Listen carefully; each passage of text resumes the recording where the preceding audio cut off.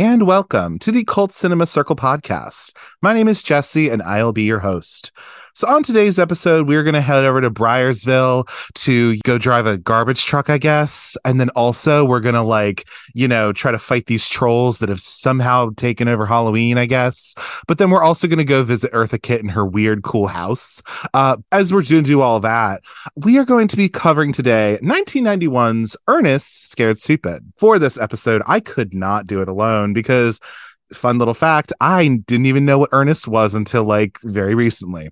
And so I decided to bring someone on who I've become friendly with during this whole journey of doing the podcast, and has been a very a supporter of mine, and I've been a supporter of theirs for a long time. So you know him from his wonderful podcast with his co-hosts Katie and Kit.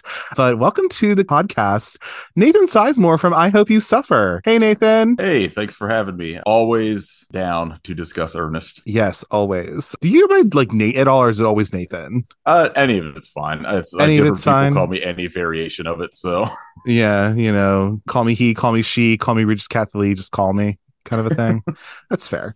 Anyway, but yeah, no, I started listening to your podcast. I mean, really, I guess after Girl That's Scary was on, because I love them so much. Oh, yeah, the best. Oh, they're so cool. And shout out Cat and Jazz. Love you guys. But anyway, I want them to come back on your show so bad, but we'll see how it happens. It'll happen eventually. It'll happen. Right. Because you've been on theirs a couple times. I loved listening to you guys do the Fulci films. Hilarious. Really funny. It's very good. So I think that's how I became sort of familiar. And then I've listened to your show tangentially. I listened to your episode on this movie, so we'll not just rehash everything about it, but I just like how you guys just cover trash ass movies. I love that. Good. Yeah, our podcast is very much, I feel, like a skip around unless you actively have no interest in watching the movies. Because I don't recommend watching 80% of the movies we've covered. Exactly. And I know a lot of people aren't. So I know a lot of people that are like, yeah, I've listened to most of the episodes, but I skipped Ant Farm Dickhole because I'm never watching that. And I'm like, yeah, I don't blame you. Completely. I understand. And then also it's not that you will do this, but you're not doing the fucking vomit splatter dolls or whatever, or that kind of shit. No, although who knows? We very much all three pick movies in different styles where Katie's like, ooh, I found this movie on Tubi, and I'm like, well, this could be a garbage ghost movie that no one likes. Or I very much am like, this has a real stupid title, like Toilet of the Dead Zombie, or zombie ass Toilet of the Dead. Yeah. And then Kit is just like, I don't know, Street Trash is a banger. We'll watch that. So sure, exactly. Right. No, I mean, I'm surprised that Katie has not brought you guys the wonder and the joy that is Spice World. I'm surprised by that, but I don't know if Katie is a fan of Spice World or not. I've seen it. I have it on VHS. Hell yeah. So I have it on DVD. Hell yeah. Anyway, so yeah, it's just oh my God. But I will definitely come on your show for sure. But that's what we're here to talk about today. We're here to talk about a man named Ernest and how he got scared. Okay. That's what we're here for. But I mean, my history, we'll get into yours in a moment, because again, you are our Ernest P. Worrell expert, pretty much, that I know of. But I mean, my history with this is I literally I'm horrible. I hardly even knew who Jim Varney was for a while. Okay. I was like, who is this guy? What? But then I found out he did Slinky Dog in the Toy Story movies and, all that.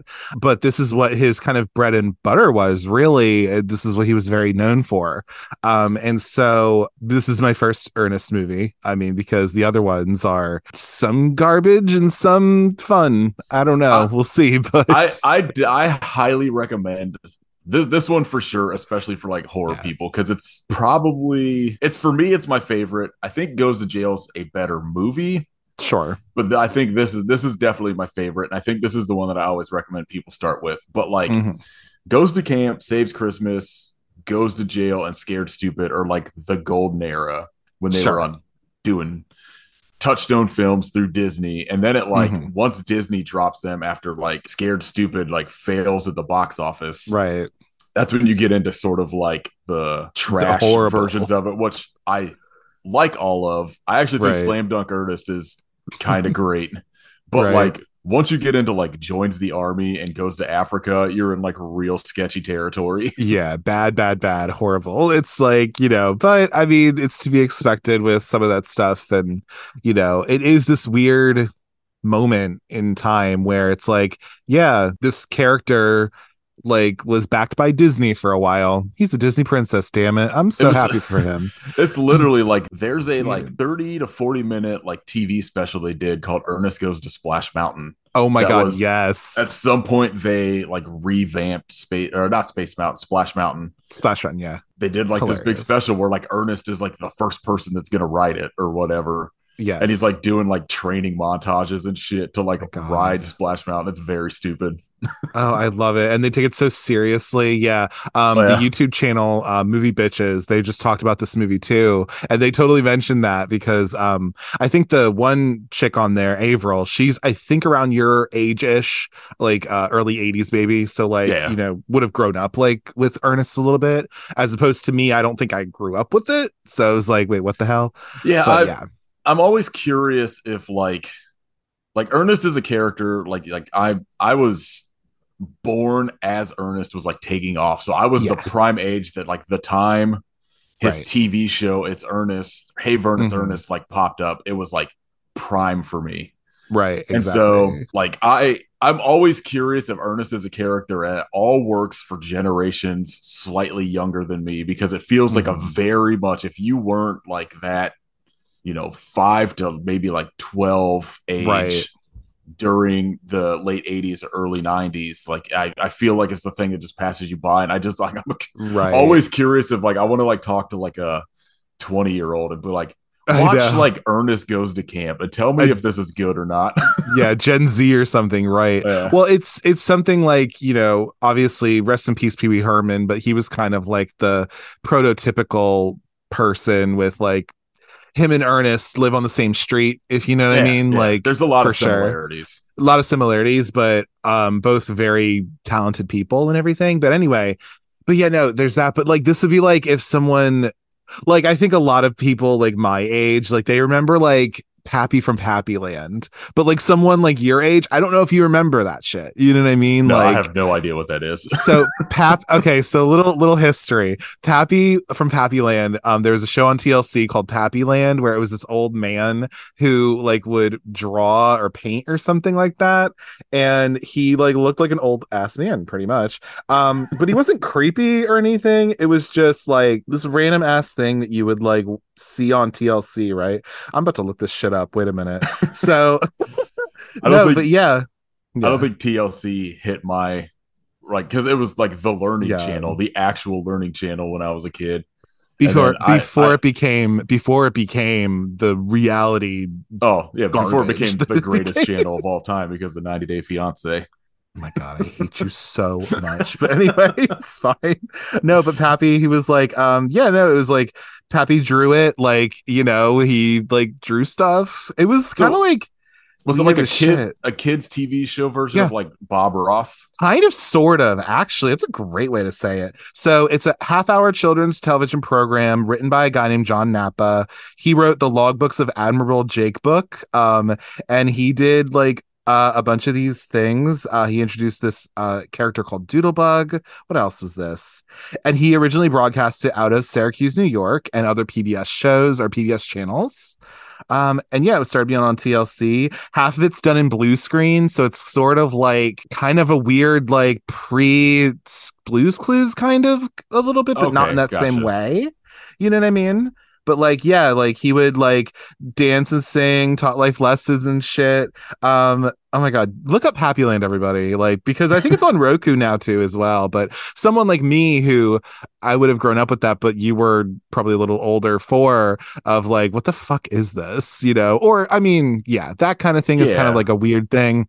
But then obviously something like Magic School Bus is like not just for 90s kids. It's like you would have at least known what it was. You maybe not watched it. I guess to like set it in time, I had like just gotten out of like the age of some of that stuff as like Barney took off and like Power Rangers really hit the air over here. Completely. And, but like my sister's 2 years younger than me, so I have like a knowledge of that kind of stuff only because she watched it. But like at that point I had moved on to Yeah. like, Batman the animated series and like the Hell X-Men yeah. animated series and that kind of shit. And Yeah. so like I Totally. think like SpongeBob was like really had like just started airing as like I'm getting into like junior high or high school, I Yeah. think. So Totally. No, I mean, yeah, and this is just us like reminiscing and talking. But like no, it's no, but it's true. Like, it's these weird things. But like you were saying, Ernest is something where you seem to at least grow up with it and you liked it for some reason, and we can get into that. But yeah, no, just like blocking those weird and random memories or whatever. But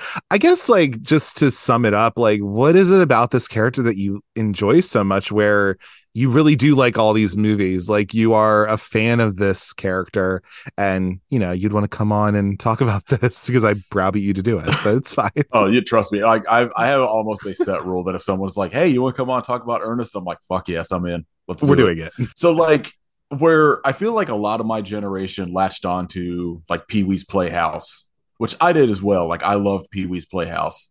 For some reason, I don't know what it is. Like Ernest worked for me. I don't know if it was specifically the TV show because it had to have been. I had to have seen his TV show first. He had like a one season TV show where I'm almost positive he won like some Emmys from. And it was very like, do you know what You Can't Do That on Television is? So the TV show kind of worked a lot like You Can't Do That on Television, where it's these like very fast, like Yeah. 30-second to a minute, like sketches. Yeah. And it would be like a revolving cast of characters doing these sketches were like one sketch would be like Ernest goes to get his hair done. And every time he's like, I want to look like a big wig tycoon or whatever. And the guy hears him wrong and it like does this crazy absurd wig where it'll be like the Eiffel Tower. And he's like, I thought you said this.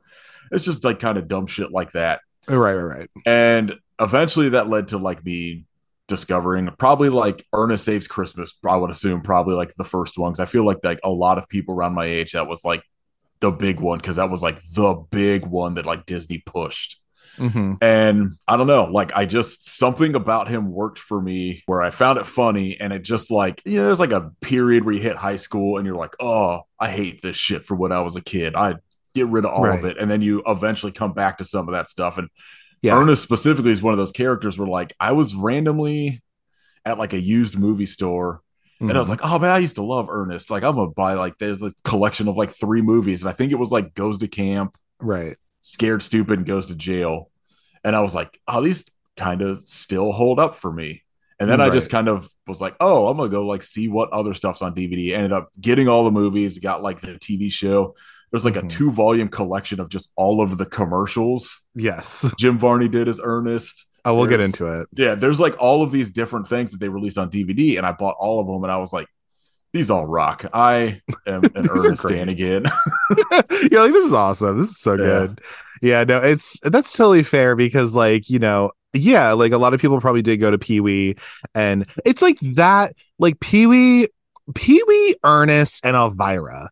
They are so like just quintessential 80s characters that really just came out of like these like comedians just trying to be funny. Okay, that's what it is. Like and I think that's so fascinating to me.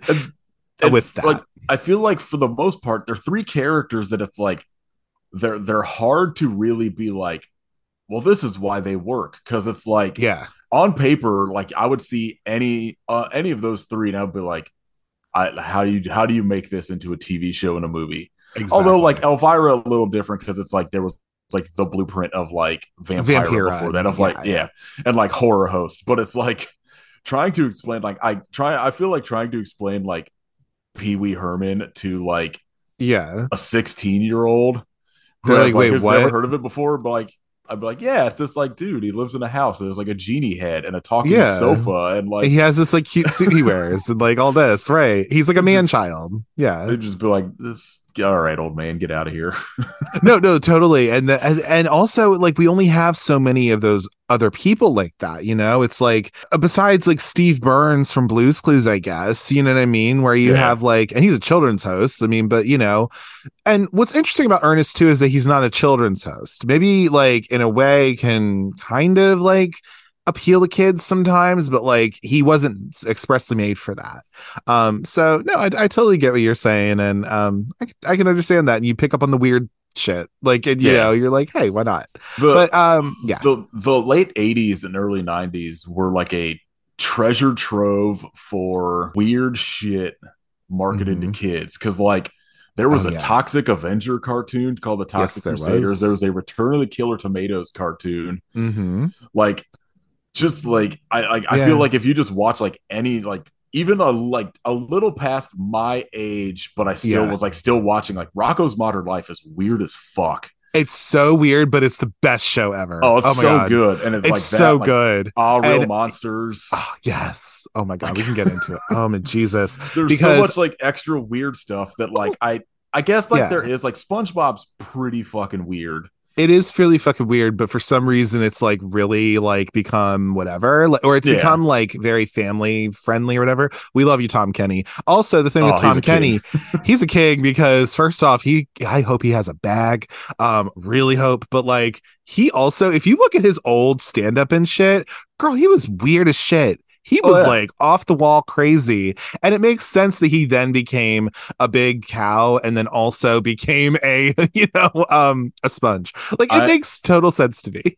I knew him from Mr. Show, like the Yes. David Cross, Bob Odenkirk sketch show. And like, Uh-huh. it's so wild to watch that where it's like Oh pretty yeah. dark and gets like pretty raunchy. And then you're just like, oh yeah, but Yes. he's SpongeBob. And you're just like, But he is strange. SpongeBob. Oh my god, it's so good. And also what's great about Rocko's Modern Life too, shout out Scott from Movies That Made Us Gay. He has a tattoo of Rocco somewhere on his body. Love that for him.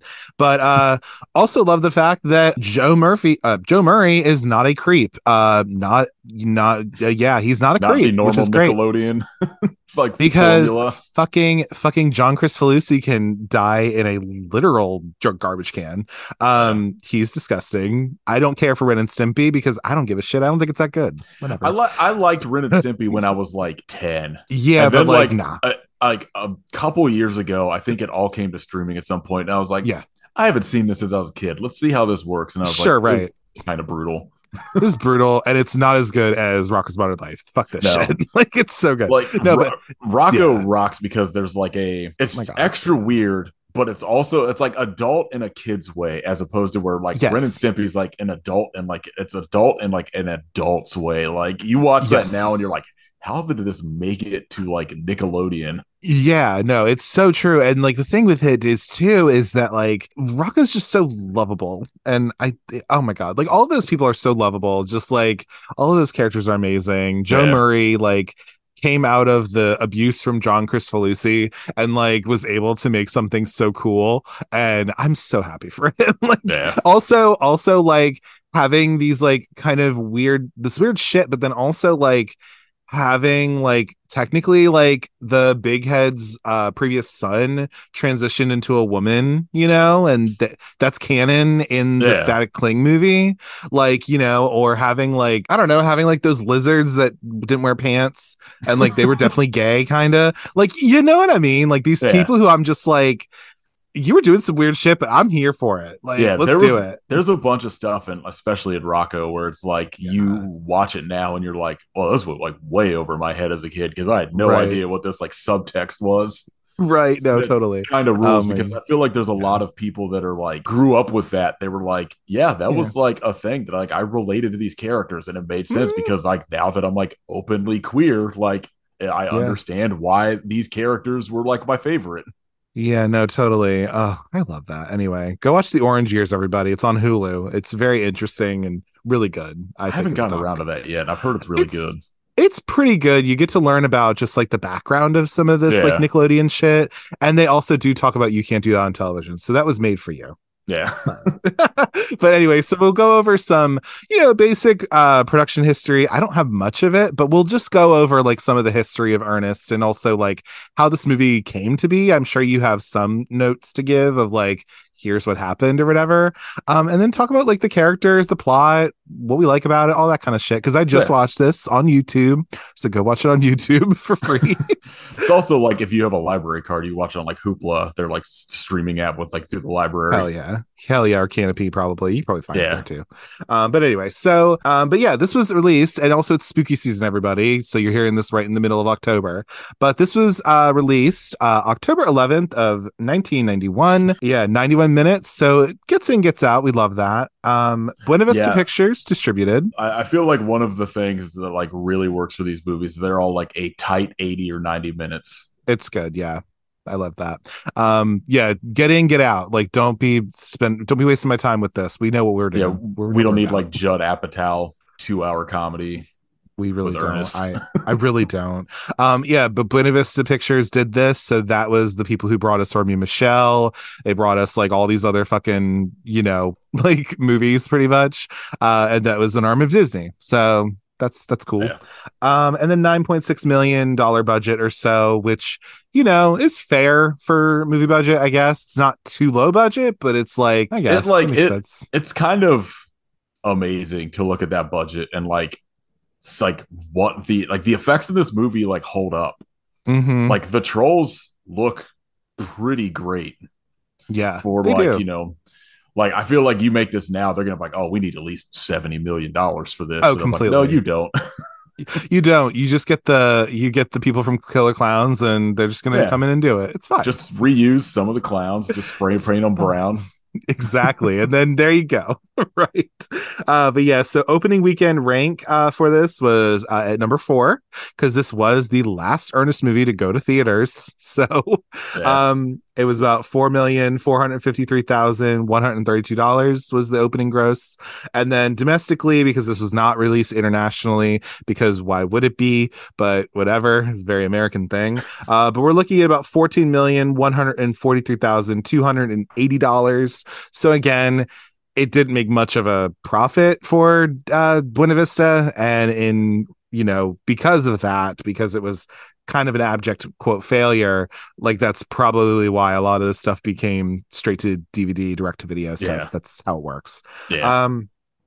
But we're looking at a 17% on Rotten Tomatoes, only with 6 reviews though. So those reviewers were hating. I mean, I'll say on Letterboxd it's sitting at a 2.9, which feels correct. That feels very correct. You did my job for me. I appreciate that. But yeah, and then 51% from users, about 25,000 ratings. So, I mean, there are people who at least like this, probably because of nostalgia, and all that kind of stuff. So, fair enough.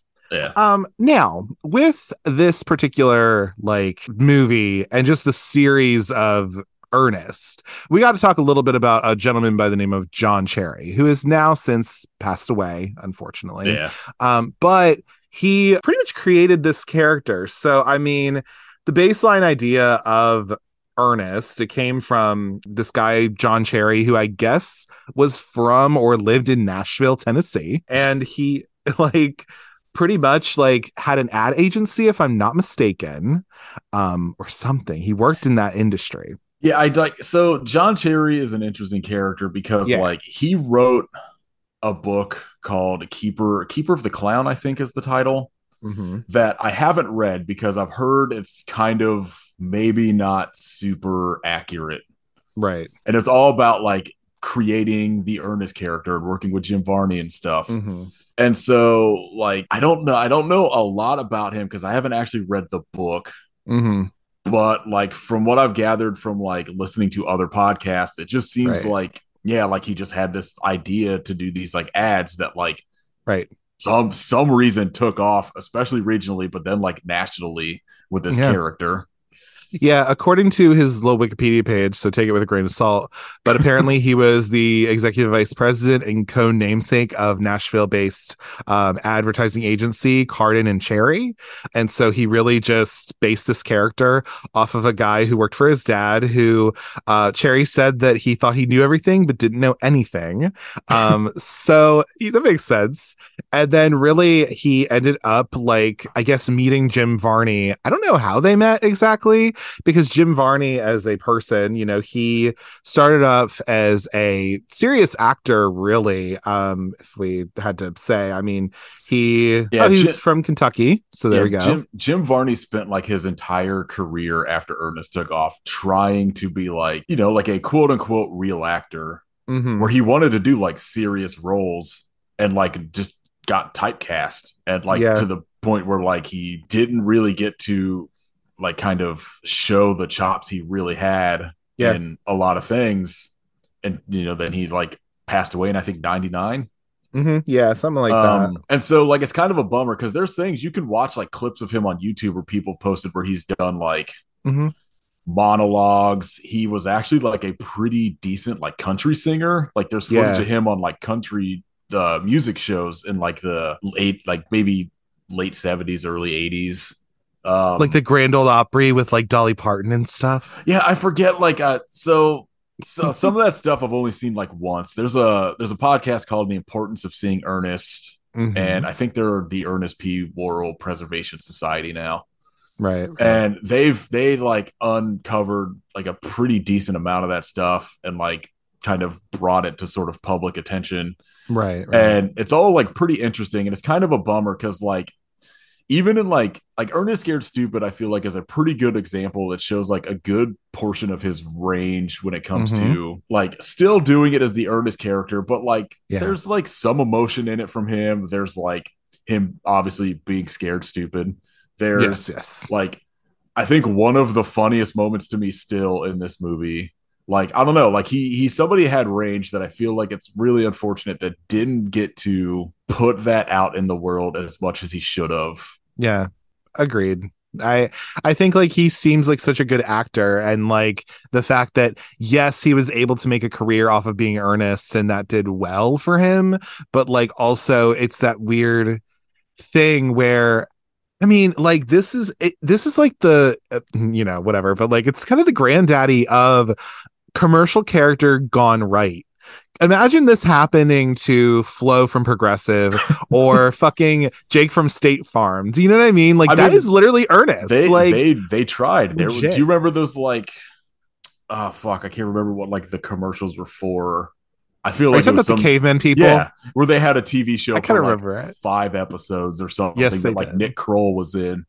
Yeah. And like they've tried since to do Weird that with ass shit. characters. And like I feel like Ernest is the only one that really sort of like stuck Totally. around. Yeah. I mean, like, really, like, I think it was just that apparently they were doing a commercial. The first time Ernest showed up was doing the commercial for a place called Beach Bend Park, which is in Kentucky, which, of course, he's from.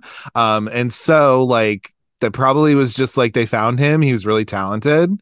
He was a stand up. So he went out and because this is what you did back in the day when you were an actor is that even if you weren't local to LA, sometimes you would just go to LA for like a month and you'd be like, hey, let me go stay with a friend of mine who has this or kind of try to like make it or whatever. And that was plenty of people's journeys. Because apparently he worked at the Comedy Store before and, like worked with Robin Williams before, like they knew each other, which would make total sense in a way.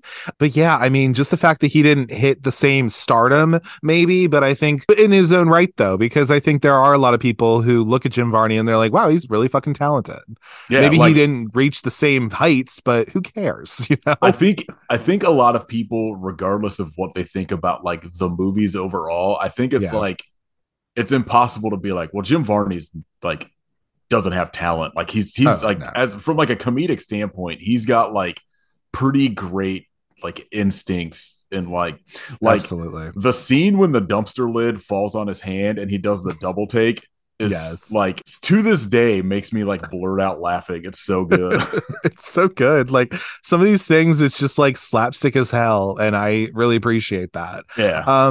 And yeah, I mean, Ernest is probably like his most big thing because he was in I don't think it was apparently very good. He was in the live action Beverly Hillbillies movie that was right before the Brady Bunch movie. So like, but I don't think that did very well apparently. No, so like, I back that movie. It's fun. It's not like right? It's not anywhere near as good as like those Brady Bunch ones. Right. Or like maybe Addams Family Values or something, right? Yeah, but like it takes it a little too seriously and just trying to do like a real like Beverly Hillbillies sort of like quote unquote like remake as opposed to like the Brady Bunch one is blatantly like poking fun. Completely. Like, I covered those movies and yes, camp. Like he's great in it. Yeah. Diedrich Bader's really good in it as well. I love that. Like, but it's just one of those things where it's like they're trying to make an actual Beverly Hillbillies movie as opposed to Hmm. like making it campy. So Oh like no, it does totally. it falls flat on like that aspect, but I back it. If like you could watch it, I'd say watch it. He's really good in it.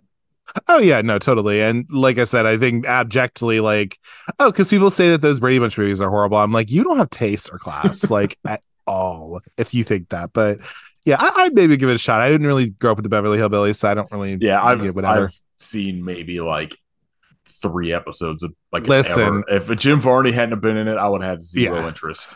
I understand that, yes. And also, like, listen, I'm sure it is better than that Monsters that came out from Rob Zombie because Yeah, that shit is terrible. I tried watching that and I couldn't do it, Nathan. I couldn't do it. I am not a Rob Zombie movie fan, and but I I, still end up seeing them all for some he was reason. he maybe was like, I think the two movies he did good were, I guess, House of a Thousand Corpses. That was fun.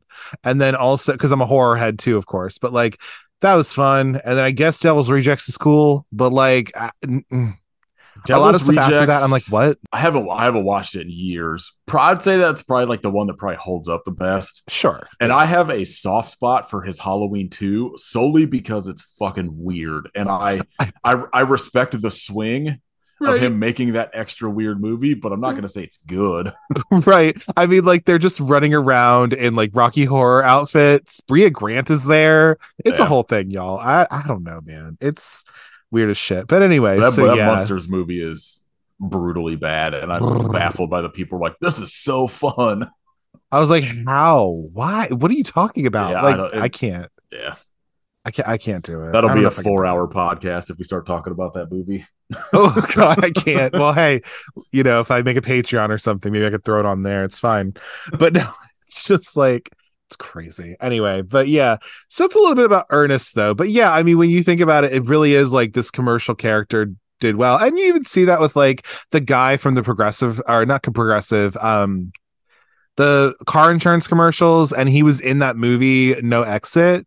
You know what I'm talking about? That guy. Is it the guy from like the dude who's in on 30 Rock? I think so. Yeah, like He he's the plays guy he's from. like the guy that plays all. He's like, I'm like your car's left blinker and like causes accidents and shit or No, whatever. not that guy. Oh, Oh, the that guy. guy's No, different. Yeah. okay, No, then this guy. I have no idea. Oh, Dennis Haybert. Yes, that's Oh who he yeah, is. yeah. I'm an idiot. Wow, he's in Major League. Yeah, waiting to exhale. Yeah, all that kind of stuff. But yes, he is the guy who has been making his bag with, being a commercial person now. But he also had an actual, like, he's had a film Yeah. career. He's Allstate. He's the guy from Allstate. Also, yeah. There you go. But yeah, what is it like? Geico doesn't have any fun like fucking shit or whatever because that little gecko. I'm fucking amazed that like there was never a. I'm sure there was. There's probably a pitch that never took off, but like the Geico lizard as a TV show. Oh my god, like that'd be ridiculous. But It you would know make what? more sense than the caveman, but like That's true. That's very true. I guarantee there, there 100% at some point was probably a pitch that just didn't land. But I'm amazed there wasn't like a pilot or something made. I know, right? Like something you could find. Oh my god. Anyway, but yeah. So I mean, but you see that with like some people, like they get pigeonholed. Like, what will Stephanie Courtney do after Flo dries up? You know what I mean? Yeah. It's like I don't know, but she'll probably be fine. But like that's what people. It's like that. The girl from AT&T who's actually an actress, like, and she's just made her bag with like the AT&T money. Yeah, like I'm pretty sure like there was supposed to be like a live action like Marvel Squirrel Girl movie that like she was attached to play and it got like canceled and stuff. And I was like, oh, I didn't realize she was like a real actress. No, she's like a real actress. I don't know her name. I'm so sorry, Allstate girl. But like, yeah, no, that's totally fair. But anyway, so I mean, this movie, like, in terms of production history, though, I mean, let me see if I really didn't find much of it. Yeah, I mean, really, when it comes down to it, like, yeah. There's not like a whole lot. Like, it's not like it wasn't like a troubled production. It wasn't anything like that. It's just a movie that got made. So there's not like a lot of like real interesting details like going into the making of it outside of like the Kyoto's brothers from like Killer Clowns in Outer Space did like all the trolls, including like I mentioned earlier, like one of the trolls is literally just one of the clowns, like just all like just painted a different color. because they had to, they were on a budget, and Yeah. listen, Hey, they but made it work. yeah, but I Like mean, yeah, the big, yeah, sorry, go ahead. this is like the only Ernest movie with like a star in it that was already a star with like Eartha Kitt. Mm-hmm. Like there's ones like I think it's Ernest Goes to School that like Sarah Chalk from Scrubs and Roseanne. like Roseanne is in it. Will Sasso is in it.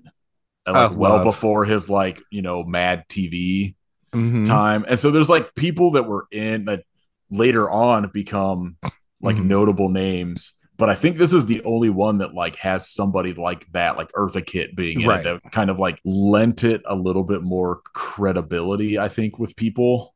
Probably like Depending around the on who time it you came ask, out. I Yeah. guess. With, Yeah, Batman 66 fans. exactly. And like also just people being fans of Eartha Kitt, because Yeah. Eartha Kitt's great. Yeah, Um, she's so good in this. she's so good. Like she's ridiculous, and I love her. Oh my Yeah. god, just her with her flamethrower is me every single day. Her with the giant can opener trying to like Literally, get like fucking so good. Oh my god. Yeah, no, but that's a little bit about Ernest. But I mean, yeah, they really like found these like they found a little niche with him making commercials, and then they were like, "Hey, let's make a fucking movie, dude," and they did. So Yeah. this is the fourth one. Like you said, there were the other ones: Saves Christmas, Goes to Camp, all those other ones.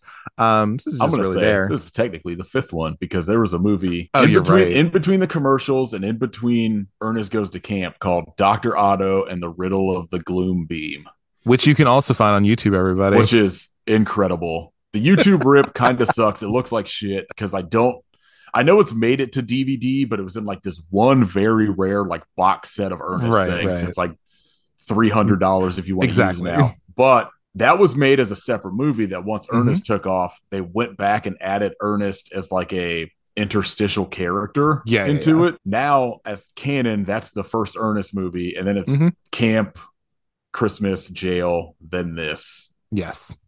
Then I think Splash Mountain is after this, something like that.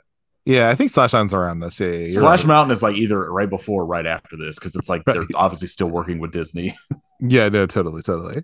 But yeah, so the writers of this were Charlie Gale and Coke Sams, who really the only things they really have done are the other Ernest Yeah. movies. They didn't really do a whole lot else, I say I think Coke Sam's is the only one that's directed an Ernest movie outside of John Cherry. That's correct. Yeah. Also, the composer, we have Bruce Arnston and Kirby Shellstad. They also did the Ernest movies. It's really what they've been known for. Now, this is where we get to be a little bit different. So we got cinematographer Hanena Bear. Okay, so that's who like shot this movie, and I thought this was kind of fun. He is the same person, he, she, they, whatever. They are the same person who shot Elvira, Mistress of the Dark. Yeah. So yeah, fun times. Which makes sense because they both Yeah. have like a similar feel. Really well made TV movie feels. Yeah, and like Ernest has like got a like the all of the movies has a very like in your face look to them. Yeah. But this one does a lot of the like kind of relating it back to like Batman 66. Like there's like the Dutch angles in them and like very weird, like weird, maybe not the right word, but very kind of like deliberate and like strange camera angle choices going on in some of this. And like it makes sense when you watch this, especially backed with Elvira, Mistress of the Dark. You're like, yeah, I see this. I see how like the same person filming this. Completely. He also did Electric 2. He did Breaking 2 Electric Boogaloo as well. It looks like he worked a lot with Canon Films. Yeah. Because like Masters of the Universe live action movie, Ninja 3 The Domination, Assassination with Charles Bronson, like Breaking 2 and the first Breaking, like I think all of those are Canon Films. Think so too. So that's that. And then the editor of this, he actually has had like a really interesting career because he edited two, I have not seen them, so I don't know if they're bangers or not, but he has edited two different DComs, Johnny Tsunami and Motocrossed, fun times. But he also, as a assistant editor, he did Raging Bull, Cat People with Malcolm McDowell. Cat People rocks. Yeah, The Goonies, he also helped edit, and then also The Color Purple. Like, so Craig Bassett is the guy who did this, and yeah, he was an assistant editor on these big ass movies where he probably cut his teeth and then was like, "This is what else I'm gonna go edit," being the Yeah, main editor on it. it looks like he's fallen into the like Hallmark and Sci-Fi Channel Honestly, though, love that for movie. him. What I yeah, I we had Misty Tally on the podcast who Oh, does love both her. of those, and like she was like, "Hey, it's fast work. Like a lot of that stuff is done in Yes. like 2 weeks, but she's like, it's good work. Especially if you No, fall into that and they completely. like you and you can like produce the content they want, like you're How do you set." think? Yeah, exactly. How do you think David Dakota literally pays anything? Because literally he just has made the Lifetime. I hope he's made a Lifetime bag too. I really hope Yeah, so. Because giving us something like Sorority Babes, like what the fuck? yeah. But you know what? Okay, fine, whatever. Also Misty Tally, icon, legend, star of the not the star of, but she's the director of the one and only Santa Jaws, which oh, Yeah, don't the worry, best it's Christmas coming. movie. It is coming. I, Oh, it's I, coming. anytime anyone's like, "What's like, what's the best shark movie?" I'm like, sure, it's Jaws. Really, it's Santa Jaws. No, it's really just Santa Jaws. Like I could give a fuck less about that other shark, but that little female feminist little shark with her little hat on. Her other shark movies, Mississippi River Shark, Zombie Shark, and Ozark Sharks are all pretty great too. All bangers. Oh god, maybe I need to watch this. I know Cassie Steele is in one of them. I know, like she might be in multiple of them. Who knows? But Yeah, I I think can't she's in remember Mississippi River Shark. Yeah. because they reuse a lot of, especially like I feel like Mississippi River Shark and Ozark Shark were shot like back to back or some shit, and Also, it's like, this is the same movie. These are Zombie Shark or one of those things. The same one who has Jason London playing a version of himself. What oh the yeah, which fuck? one is that? That is like, oh my god, it's either Mississippi River Shark or it is one of these things. I don't fucking know, I know what but I think it has to be Zombie Shark I maybe think it because is. he's in Yeah. that one. I remember Good. us talking about that, but Yeah. yeah, it looks like it has to be Zombie Shark. I He's think it also has to be Zombie Shark, oh no, but he's in he's Mississippi River Sharks too. No, yeah, yeah, Mississippi River Sharks is the one he plays himself. yeah, he plays himself in it. That's the one that has Ridiculous. Cassie Steele in it. Love that. Oh God. From Tu Wong Fu to Mississippi River Shark. I mean, good for you. Like Hey, really. Hey, listen, I when watched Tu Wong Fu for the first time like this summer. oh my God, Nathan. What did you think? It's fine. I really was hoping it was going to be like a straight up like sort of like Jay and Silent Bob Strike Back like road movie where they're like No. constantly on the move. And so once they got to the town, I was kind of like, oh, so this just like these outsiders like change this town, which I was like, it works Yeah. for what it is, but I was like really like hoping for this like wacky road comedy. It is not the wacky road comedy, unfortunately, but Patrick But it, Swayze it is totally works. there. It's like all Yeah. three of them are fucking great in it. Oh, John yeah. Leguizamo is killing it. Oh my God, like really. And you'll have heard this on my episode about it because I will have, this will be recorded. Well, this is recorded before I actually record it, but whatever. I fucking love that movie because I think they give a whole lot of respect to the art of drag and drag Yeah. queens. And I I love think like that. I think I put it off watching it because I was just like, a 90s movie about drag. There's no way this isn't problematic as fuck. And And it like like completely they isn't. yeah, like I remember watching it and I was like, well, it's very blatantly like Wesley Snipes, and like they're not great with their makeup and shit in it, but it Right. was the 90s, so like whatever. Right, right. And just the marketing of that movie where it was like these action stars, blah Yeah. blah blah, and then like whatever. But then Stockard Channing's there and fucking Gwyneth Paltrow's mom's there. Like, what is this Yeah, movie? the movie's Like, it's really good. It was just a thing where I'm like watching great. it and I was like, man, I wish this would have been like a road I know. movie instead. I But wish you it totally I would works. I wish it took a little bit of a yeah. But have you ever seen Priscilla ever? Yeah, yeah, yeah. Yeah, yeah. So like to me, like I used to say, like, oh, I like Priscilla a little bit more than Tu Wong Fu. Now I'm at a point where I'm just like, you know what? They both have their nice little merits. I will say that, well, they both have their little problematic things because you do have Chris Penn saying a slur for Hispanic people and also using the N-word, weirdly enough. Kind of odd. Um, Unsurprising. Unsurprising, but besides that, everything else is great. But then in Priscilla, unfortunately, you do have the thing of, I mean, they the T-Slur like one time in a song or whatever, but you can get into the whole like, oh, like the Asian wife, like what does that represent of? And then also like the fact that they dead name Bernadette's character. Yeah, Oh like yeah. they dead name her in the movie and all that kind of stuff. So, but I, whatever. I It is feel what it like is. going like when you watch any sort of remotely like comedic movie from like the 80s or 90s, Hmm. like you're doing pretty well if you're getting away with like a slur as Oh, opposed to like yeah. multiple. Oh, completely. No, like seriously. And if you're gonna watch this, you have to think of when it was done and Yeah. all that. And it wasn't right back then, but oh, What? believe you me, not that you would cover it on your show because these are fantastic movies that you both me and you both love of the Bill and Ted movies, Oh but yeah. Yeah. like I mean, those movies like they want to get into the whole thing of like using the term fag or whatever, but I'm just like, but like those movies are still so good where I'm just like, I don't care. But the fact that apparently both Keanu Reeves and Alex Winter have said like, hey, look, this wasn't right at the time, and if it affects your viewing like of this movie, that's completely fair and valid. But at least you have a content warning to show that like, hey, maybe if you don't like that kind of language, maybe don't, if it affects you, maybe don't watch it. But like also it wasn't right back then either. Yeah. So if they actually did say that and it wasn't just somebody making it up, then I No, like appreciate that. And I really do think they've said that.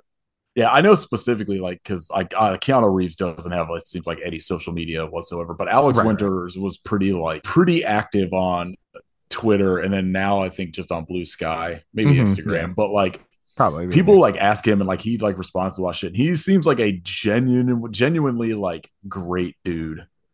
No, seriously. Yeah, he's so good. Like, And obviously you covered Freaked, I believe, and yeah, all that. But yeah, and what like were you if gonna you say? like, I was gonna say like going back to like the Bill and Ted thing, it's like it's also like yeah, it's not at all good that like that slur is in there, but Hmm. it's also one of those things that like you watch it now and it's like a pretty accurate portrayal of like generally like metalhead dudes, especially at that Hmm. time. Like Yeah. it's kind of like well, like, Yeah. I hate that it's in here, but also like this is what this shit was like. It still is as Right. somebody who's in the metal community. It's not like it's gotten Yeah. better. Yeah, no, and for me at least, like I don't mind throwing that term around because I am a gigantic homo, but like, but I understand it's not for everybody and whatever, but Yeah, like yeah.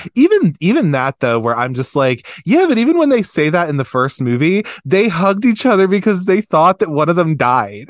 And that's what they say because they hug each other and then they're just like, they kind of like recoil or whatever. Yeah. And that is actually funny to me. Like or like Can't Hardly Wait has that. Have you seen that movie? Yeah, but I haven't seen it probably since it came So out. so there was the thing where Mike Dexter, the Peter Facinelli guy, he is being like an asshole to Jennifer Love Hewitt, and then he like kind of embarrasses himself in the at the party or whatever, and then she like walks away from him, and then he's like trying to like be all macho, but then somebody just like yells out the term fag. And it's just like very funny to me where I'm just like, it was this thing of like, yes, it may have not been great, but like that moment to me was funny because it's like, yeah, no, he's an asshole and somebody is like making fun of him in a way.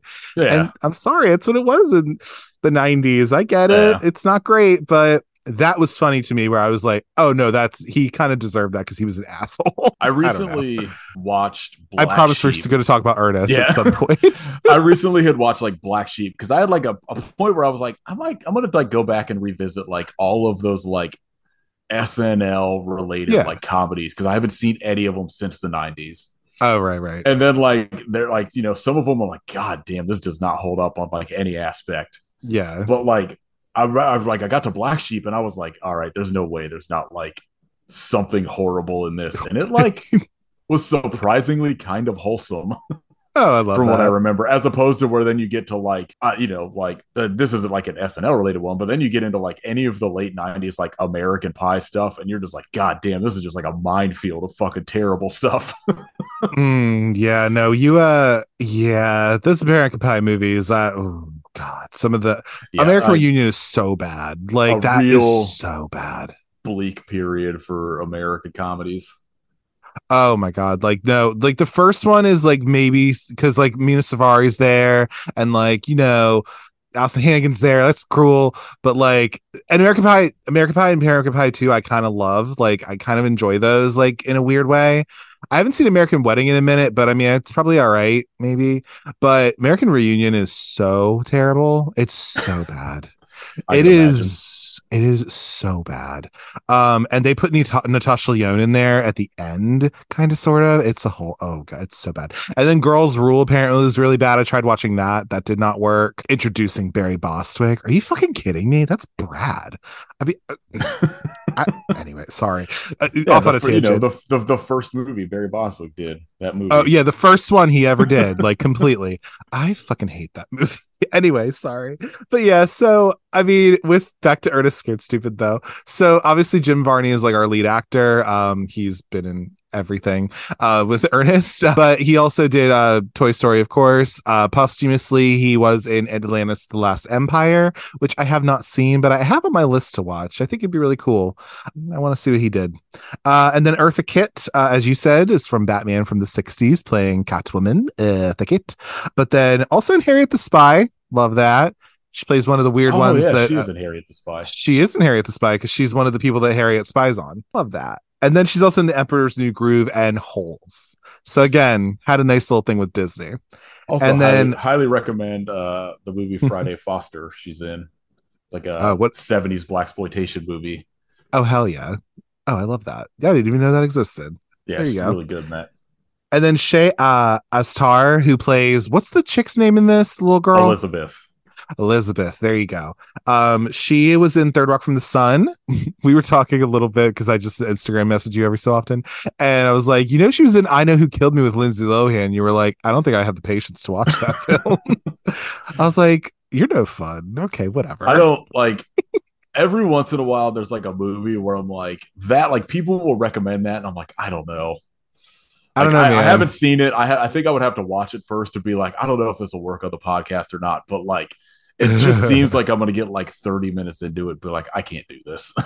Yeah, who knows? It's kind of Giallo-esque, kind of, from what I hear. So I'm like, okay, cool. That's what I've heard people say that, but I'm like, but worse, something about that movie. Just like, I feel like people are like, no, you don't get it. Like, it's so bad, it's good. And I'm like, yeah, but that doesn't always work for me. So right. I don't know. I'll watch it at some point and see. Yeah, and she's also this girl's also in All Cheerleaders Die, which I have not actually finished or watched.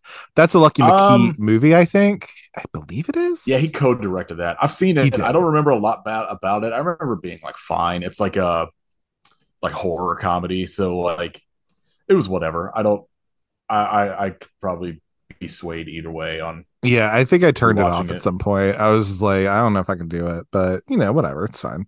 But yeah, so I mean, other little fun things. So obviously, like, I would venture to say that the casting director of this movie obviously was a casting director for Disney. So like, I guess because both of the leads in this movie, which are really just Jim Varney and Eartha Kitt, I guess they did good enough where she then also cast Eartha Kitt as Yzma, which is one of her most well-known things she's ever done, from The Emperor's New Groove, and also Jim Varney in Toy Story.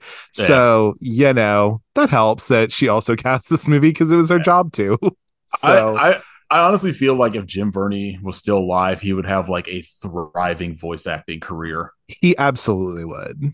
Yeah, 100%. Also, I love the fact that he and apparently a good friend of his, I almost called him Chet Hunter, but he is not Chet Hunter. His name's Blake Clark. So that's Sean's dad from Boy Meets World. The guy, Blake Clark. He was very good friends with Jim Varney and took over for Slinky Dog after Jim Varney passed away. So it's nice to have that, at least, like, But if you ever watch Boy Meets World, if you ever seen Sean's dad, he's the one that talks like this, all that. That checks out. That checks out with, like, him and Jim Varney have a similar voice. I could absolutely see them being friends too.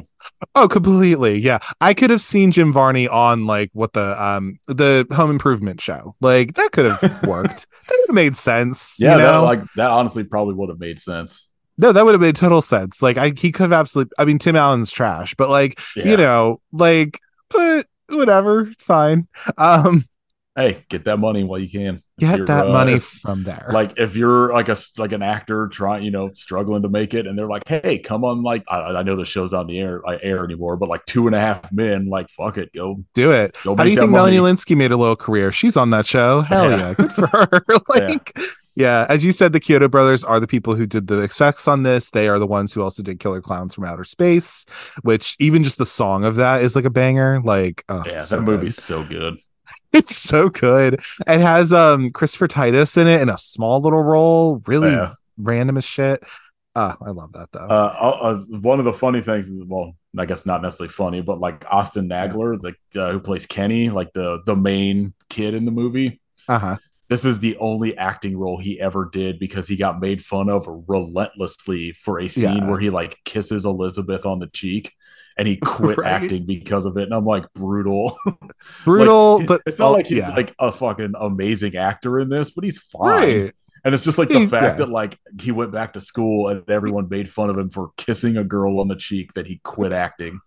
Right. It's like brutal, dude. Like that's crazy. But also, Yeah. like, you know what? Like, that's fair. If you can't handle that, maybe if you can't Yeah. handle being ridiculed for it, like maybe you shouldn't be in the industry. Like, might not be the best thing to stay around because you think that's bad, you'll have way worse if you stay in it Also, at like some point. I feel like I would go to like reunions now or whatever and be like, people do fucking podcasts on this movie I'm in. What is your life? You're a I know, plumber right? now or whatever. Yeah, like look at all of this. Look at these people who listen to my stupid show. Just Yeah. kidding. No, seriously. Like, I mean, yeah, no, it's oh my god. Thank God I would not do that. Because that sounds awful though. But anyway, no, yeah, but that's only a little bit about that. But I mean, I guess if you had to explain or if you had to summarize this movie, I could go through like a plot summary on like with fucking Wikipedia or some shit. But if you had to explain what this movie is to somebody who's never seen it before, how would you describe this movie? What would you say it's about? Um, I mean, without getting into the entire thing of like who Ernest is as a character, it's Right. essentially Ernest fighting trolls because there's a curse on his bloodline. Mm-hmm. Is the easiest thing. It's like, Ernest and some kids tackling some trolls in Yeah. weird and Yeah. funny ways. And like, Yeah. yeah, I don't know. Like I think the plot is just basic enough that like it literally is. It's just Ernest fights some trolls. And like it leaves enough room for them to do weird stuff, like the Uh-huh. cutaways of Ernest doing like the characters. Yes. Like you get you get like enough interaction with the kids that it builds them as characters without like pulling away from Jim Varney as like the main Mm-hmm. star of the movie. Yeah, I don't know. Ernest, some kids, rim shot being the coolest, and they all fight some trolls. Yes. Hell yeah, that's pretty much what it's about. I mean, like generally, I mean, like the basic, yeah, totally. Like that makes total sense. I mean, the basic plot is that Ernest P. Worrell, who is in Briarsville, they're in Kentucky. Where are they at again? I don't Missouri. Yeah, so every movie he's in a different town, he has a different job, there's different kids, like there's never Yeah. any recurring characters other than Chuck and Bobby, but it's Tom and Hmm. Bobby in this one who are like the salesmen in this. Yes. I think Tom is only in this one. The rest of them is usually like Chuck and Bobby, where it's like a different actor Hmm. with Yeah. Bobby. But other than that, like there's never like none of them have reoccurring characters or like different job every single time, different town every Yeah. single time. Yeah, And I so, was wondering about that actually too, because now that you mentioned that, I was like, wait, so like, did these kids know Ernest already? Like, were they in the other movies? But then I was literally like, no oh, okay, never backstory. mind. You just kind of get like thrown into a world and you just kind of go with it or you don't. Yeah, no, totally. I I think mean, but yeah, Rimshot is in this in jail. That might be like the only sort yes, of connection absolutely. to like Yeah. any I of the other mean, movies. yeah, and then some of his characters he does, like Aunt Yeah, Nelda Auntie and Nelda like pops Bunny, I up think in he's done everything. before. Yeah, Yeah, all that. Yeah. So he's done a couple of those different ones. Also, we will say too, I mean, this was the 80s and 90s, everybody. So there is some weird brown, blackish face in some of so these he plays like a movies. Mongolian.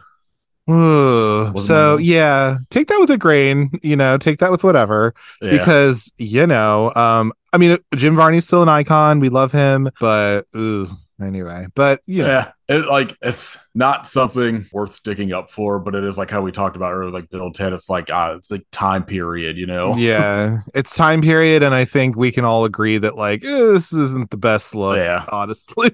yeah. Optics aren't great for that, but whatever. But yeah, I mean, Ernest is in like Bryersville, Missouri, and he's a garbage. What does he call himself? A sanitation engineer, Yeah, something like that. something like This is that. this is the best job I think he has in any of them.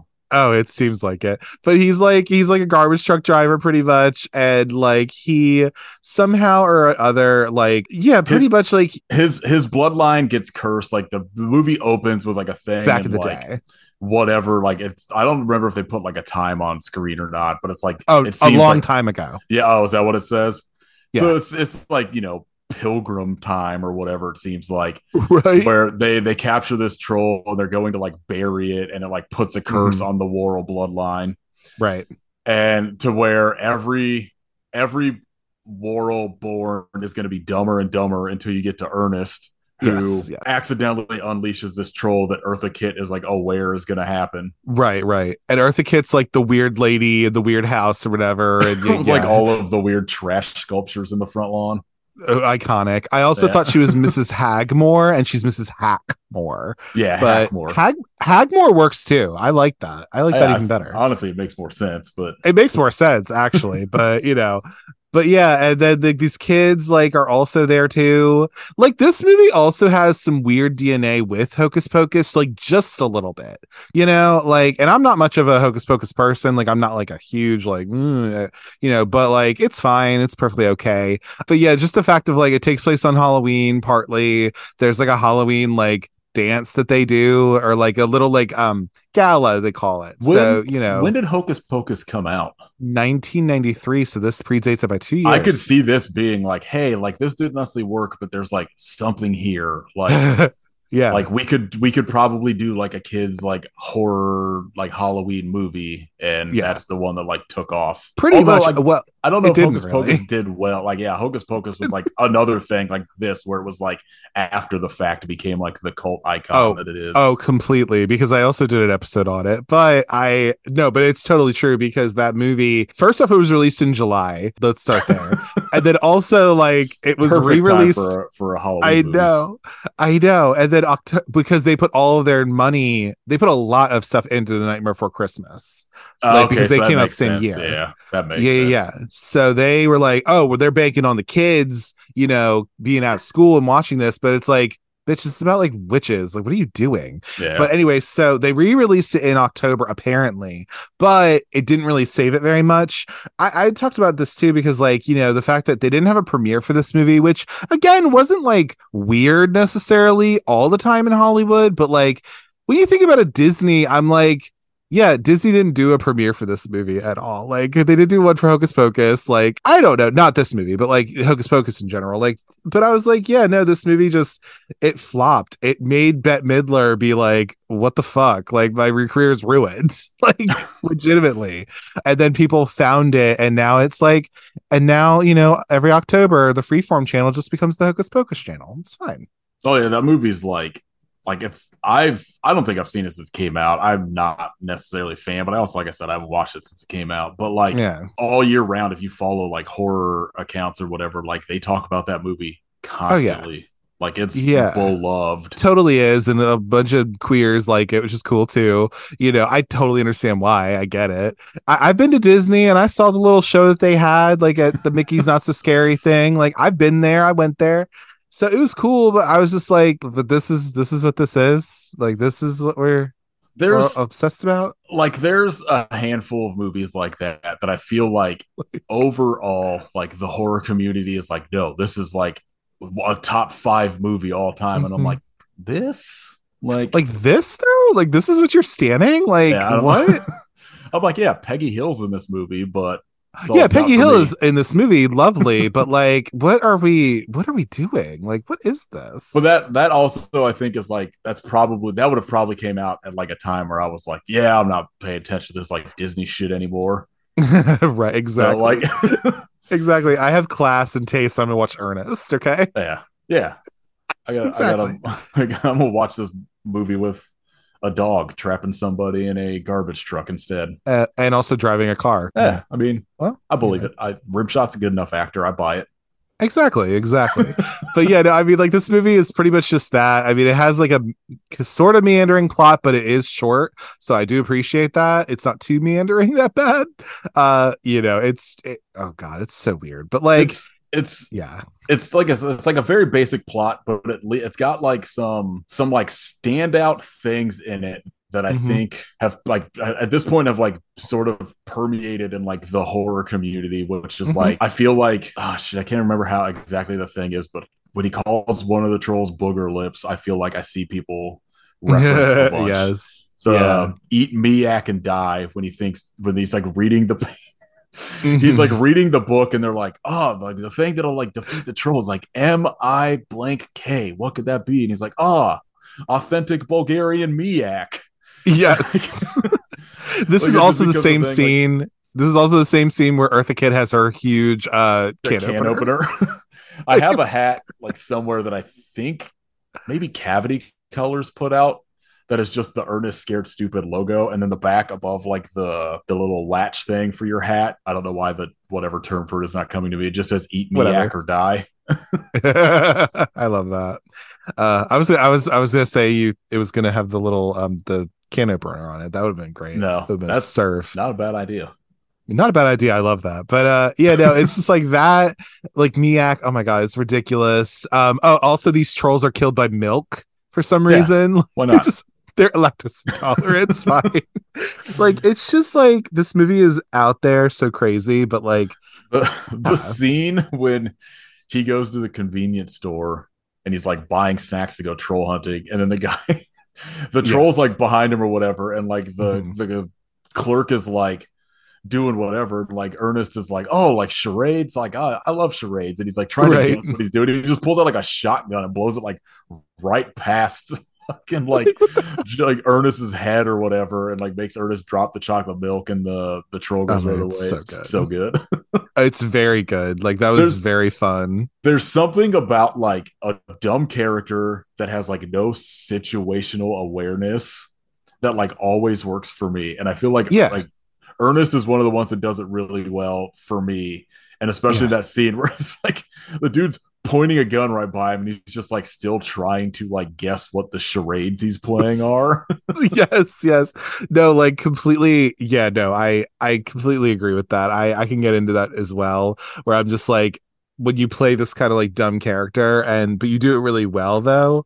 Like that's why for me like not that they're dumb, but like Romeo and Michelle work for me a lot because like it's not that they're dumb necessarily, it's just that they are very like I don't know, they're like fucking they're They're each other's best characters like friends. in their own world while Yes. shit is happening around them. Absolutely. Like that is for me where I'm just like, they could be a little and that's why Bill and Ted work for me. They're in their own little world. That's Yeah. why I love those boys a lot because I'm just like they're kind of dumb surfer guys, but not really.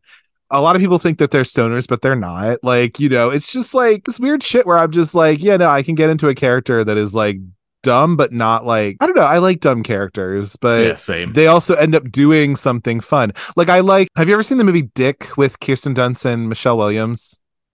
I don't think so.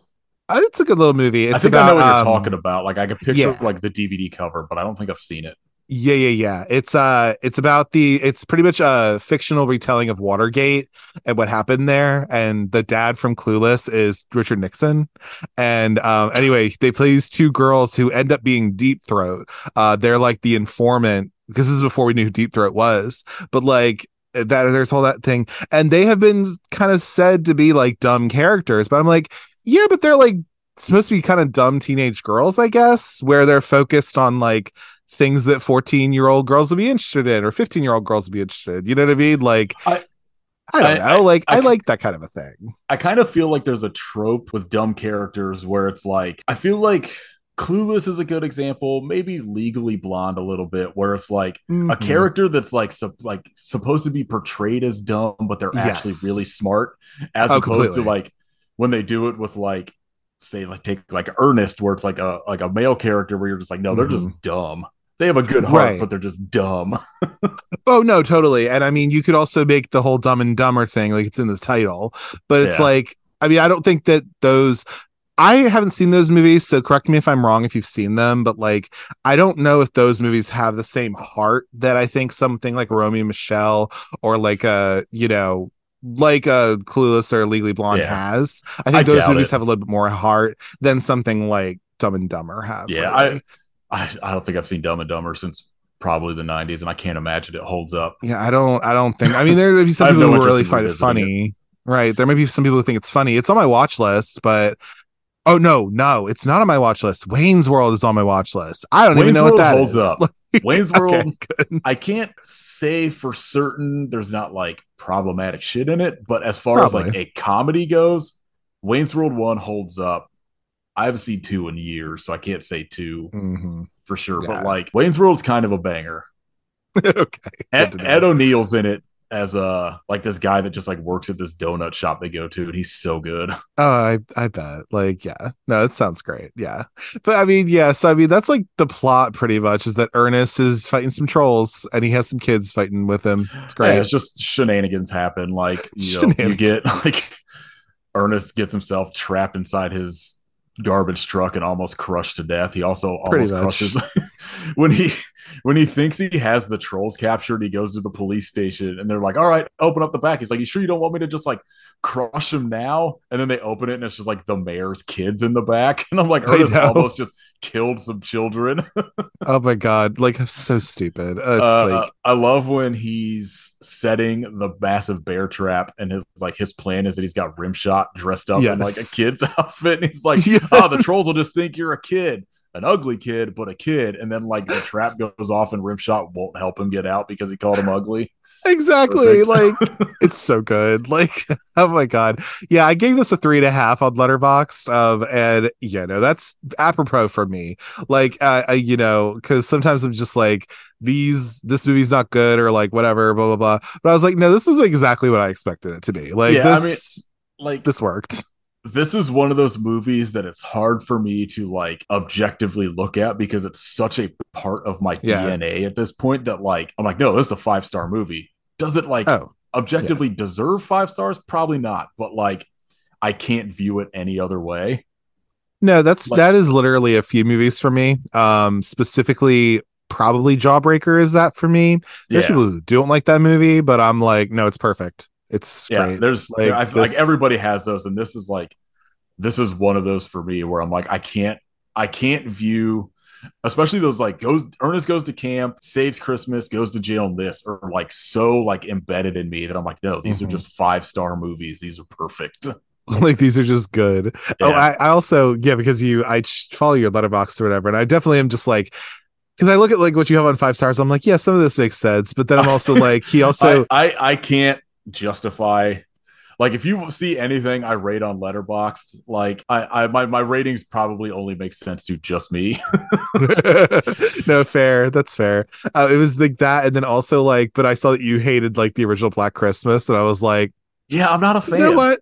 But I'm also like, I'll say as like a horror person, I'm not a big slasher fan. Oh, that's and fair. So like, I respect Black Christmas, and it's like in the same way like I respect the original Scream, but they're not movies that I'm ever like, I don't really want to watch this. Yeah, like, I also like I can get that. I feel like the only like I like Friday the 13th. I like A Nightmare on Elm Street, but like, am I gonna I'm not going to talk about A Nightmare on Elm Street as if they're all masterpieces like everyone kind of tends to do in the horror. Oh my god, Dream Child is horrible. That movie is horrible. So I blame that little kid from Jurassic Park. Oh god, horrible. We month ago when this comes out, we had just recorded our 5-year anniversary of I Hope You Suffer episode, and we do the entire Nightmare on Elm Street franchise except Freddy versus Jason, which we'd already done in like a previous episode. Right. And Katie had like watched all but one of them for the first time, and it was like a franchise where I was like, I'm never doing these movies because they've been talked to death. I got nothing new to say about them, but it ended up being like fun. But rewatching them all, I was like, maybe 3 of these are good. like they're fun except for Excuse like me, it is literally the first one, the third one, and the New Nightmare one. Those are like the good ones pretty much. so I go 1, 2, New Nightmare, I think are bangers. Other bangers. I like Dream Warriors, but that's where it starts going downhill for me because as far as Freddy goes, I like sinister, scary Freddy. I don't like Mm-hmm. quippy, like Yeah. comedy Freddy. And that's kind of where 3 Dream Warriors is where it starts. So A little bit, everything yeah. after that, I'm like it goes downhill. But like Dream Warriors is still like I think I gave Yeah. like 3.5 stars. It's still like a good movie. Oh, it's still decent, yeah. Then we did the remake, and I was, oh my god, what a fucking piece of shit the remake is. You know what's so funny is that now we're just getting into horror talk, which is fine. But like, no, like we talked about it in Sorority Row with me and Pickens, okay? Because Pickens is also a horror bay as well. So like we talked about how they missed opportunity to kill Nancy in that movie and to give it all to Katie Cassidy. Like, what the fuck? Like, why did you not do that anyway? But because Rooney Mara, like, no, and we talked about this on message where I was just like, girl, no. Rooney Mara, like, no. And you were like, oh, she's a good actress in other things, though. So like I think the thing about that movie is they have an incredible cast that's completely wasted on the blandest movie completely. Where like all like Jackie Earle Haley I think could possibly make a pretty decent Freddy Krueger with like good makeup, good effects, like give him something good to do in it. They write all of the like quote unquote teenagers because they all look like they're 40 in that movie. Oh, literally. Like they're all like everyone be the mopiest emo kid like ever. Like seriously. The only character in cinema that's like more emo than anyone in that movie is like Zack Snyder Superman. Technically, but yeah, to a point. And then also what's so sad about that though too is that I think at least Kyle Gallner and Thomas Dekker are actually kind of like young-ish. Everybody else I was like, oh wait a minute, like oh I don't even think it's like Katie Cassidy's probably like at that point like close enough to like the age, but like she just she has like the Jesse Spano from Saved by the Bell thing going where she just looks. You mean Arnomi Malone? You yes, mean that Queen. Mm-hmm. She Queen. Like she looks like Jesse Spano. Like Elizabeth Berkley was like age appropriate Saved by the Bell, but she looks like someone's mom. She kind of does. And so like I watching that remake, I was like, everyone in this movie just looks like old that's a kid, and they all are so downbeat the whole movie that I'm just like, this is boring and it sucks, and it's like CGI's terrible, like everything. Yeah. I think I said it's maybe the worst remake for me, at least that I've seen. It's a pretty bad one. There's a lot to work with in that, like that. And I have covered the Sorority Row movie. That movie is not the best. However, I think it holds at least something where it's not boring. That and Black Christmas 2006, they're not the best movies. However, they're entertaining. At least I back 2006 Black Christmas, where it's like it's not good, but like it's a fun watch. Right, like that is to me that Nightmare remake. No. So where I was going with the slasher thing. Anyway, I think the one slasher series that like I think as a whole that still works for me is Child's Play. Oh, completely. Because they're all baffling and different, but like kind of incredible, and especially like the TV show now rocks. It's so good. Yeah, I as you're hearing this, I have now finished all the Chucky movies because they were on Peacock. A bunch of them were. So I watched a bunch of those because I had to finish up some of the newer ones. So I am on the TV show now where I'm caught up with everything. Of the movies, I have to start watching the TV show more so. But yeah, it looks like it rocks. Like it looks like it is. And what I love too, and here's the thing about that is that I promise we'll get back to Ernest, but like, I love the fact that Don Mancini has had such a creative hand in that series. And the fact that he is a big old Mo, I think is even better because I'm just like, that's how you do it. Like he was able to keep his creative vision throughout all of these movies pretty much for the most part. And I think that's really hard to do in the world of horror and just movies in general when you have a franchise like that.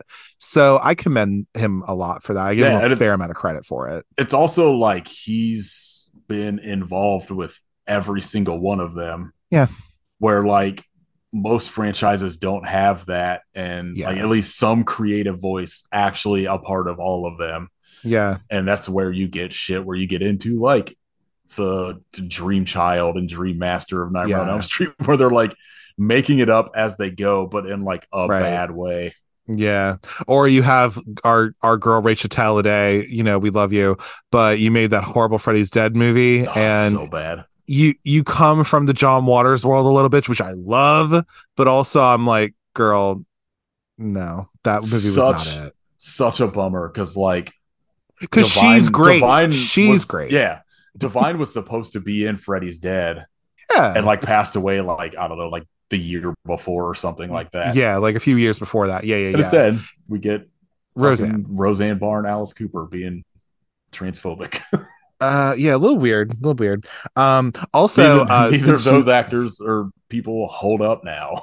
also, yeah, no, do not watch that comedy special that she made. Oh my god. But also, since you love 90 Day Fiance, though, are you aware of MILF Manor by any Oh chance? yeah, yeah. I watched it. And It's terrible. It's are you also Lisa aware that Wilcox. she is on that show? It's Lisa Wilcox, for those who know, obviously, but she is Alice from Nightmare 4 and 5, and she needed money. Her and her son needed money. Okay, I listen. I like my partner and I would always joke about because like we both like 30 Rock and there's like a joke in it called for like a TV show in it called MILF Island Right. that when MILF Manor got announced, we were like, oh my God, how is this real? And like one I night we're know. like sitting there and we're trying to find something to watch, and they're like not necessarily paying attention. And I put it on as a joke, and we ended up watching the entire thing. And it's I don't know how we're going to, as a Garbage. society, somehow create something that's going to be even more bottom of the barrel than that, but I know it's gonna happen. But like that show is a fucking nightmare. I bet it is. Like, oh god. Oh, Oh, but you get halfway through and like Lisa Wilcox shows up at some point. And I'm like, why does this person look familiar? because she's And I Alice. yeah, and I had to look it up, and I was like, holy shit, it's Lisa Wilcox. Oh my god. Who was also married to somebody who was a part of Boy Meets World, which is why she was in like an episode of that. That's his dad, her son's father is Jeff Sherman, I think it is, or something. Yeah. Jeff Sherman was like a huge guy at Disney, or was a part of shit or whatever, and he was a part of Boy Meets World bringing that together, which is why she fun little fact about this, she's in an episode like physically, but then also there's an episode early on in Boy Meets World where they have Stumpy's Revenge. It's like a video that they sneak into the house or whatever, and Yeah. you hear it on the TV, and it's Lisa Wilcox doing it, which I think is really funny. Interesting. That's cute because like she was also in Nightmare on Elm Street, so Yeah. like it makes sense. Anyway, back to Ernest, I guess. But you know, but that's like the plot and whatever. I mean, you did talk about some of the standout scenes for you. Yeah, I guess like what are some of the ones like what's some of the stuff in it, I guess, that like worked for you or didn't work for you Yeah, as somebody who watched it for the first time? Of course, yes. Please do my job for me. It's fine because it's all over. But we're just really chatting at this point. But no, I think like for me at least, like I see why people love the scene with the troll and Elizabeth. I actually think that scene's pretty decent. When she like rolls over in bed or whatever. Mm-hmm, yes, It's yeah. So yeah, so like upsetting.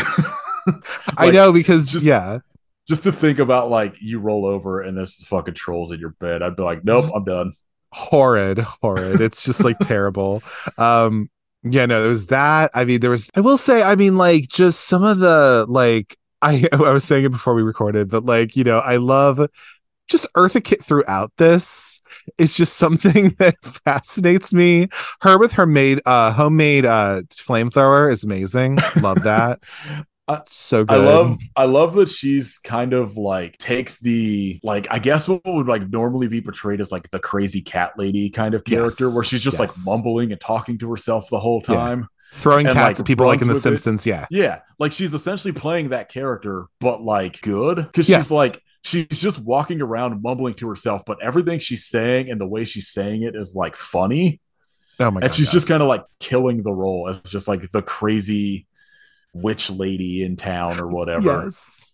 Oh, and then also fun little fact too, about so this movie is surreal as hell because we also get the idea that because back in the back times there was at least like there was at least a family of color there, right?